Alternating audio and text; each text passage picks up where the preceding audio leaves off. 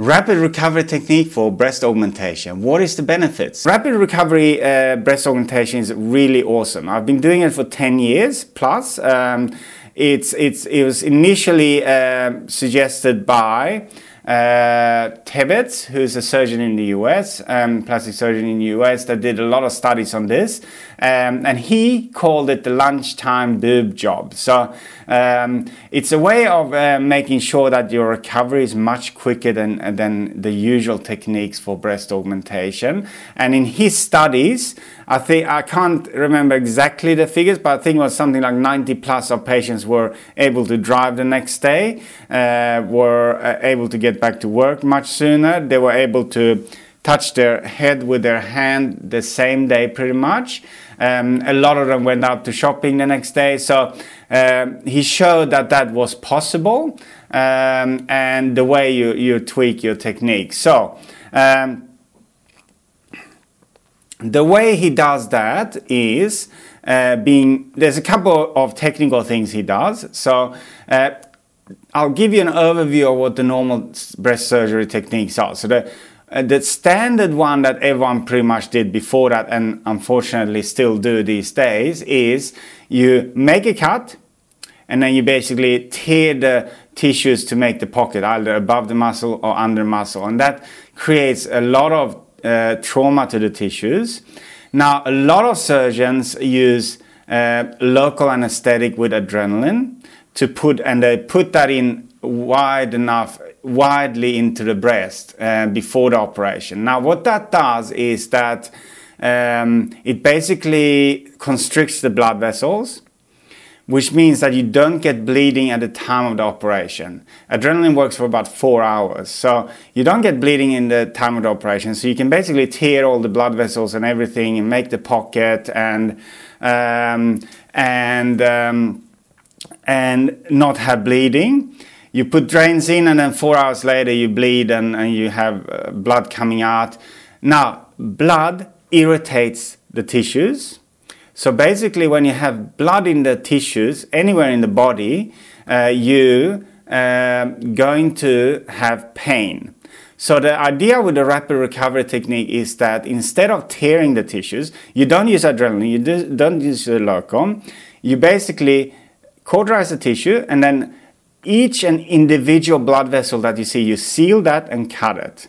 So you create a pocket the handling of the tissue is really important. You have to be very delicate with the tissue. The special instruments are less traumatic to the tissue that are used. So basically you get no bleeding. You seal all the blood vessels. You don't get any trauma to the periosteum, which is the ribs, where the ribs are, and the covering of the ribs has a lot of pain nerve fibers. And if you traumatize that, you get a lot of pain afterwards. So by minimizing the trauma to these tissues, you get less pain as well. So those are the technical sides. And the benefit of doing it this way is that you get... So if you compare the traditional technique with the rapid recovery, so traditionally you get narcotic pain relief, you have pain for a week or two, you have restricted movements for a week, you can't put your hand on top of the head, you have usually expect significant pain afterwards and a significant recovery, can't drive for at least a week. So that's the traditional breast augmentation recovery advice. With the rapid recovery, you should be able to drive within 24-48 hours.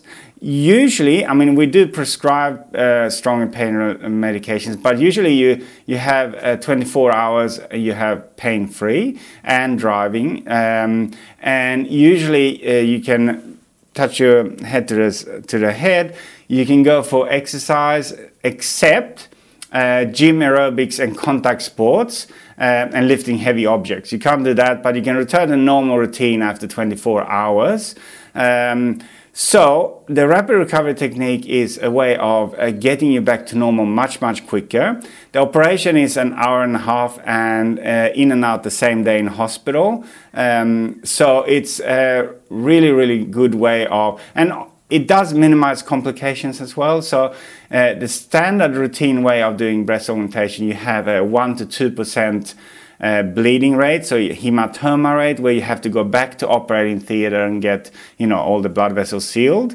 With the rapid recovery technique, it's a 0.1% chance of the hematoma. So, from that point of view, it's much, much better. So less complications, quicker recovery, better results. So, I don't know why not everyone is doing this. It does take a little bit more care, does take a little bit more time, because you can imagine going and cauterizing each individual blood vessel. It's going to take a lot longer than just putting your finger in and tearing everything open. So I think certainly that's the way I've been doing it. I've had really good recoveries.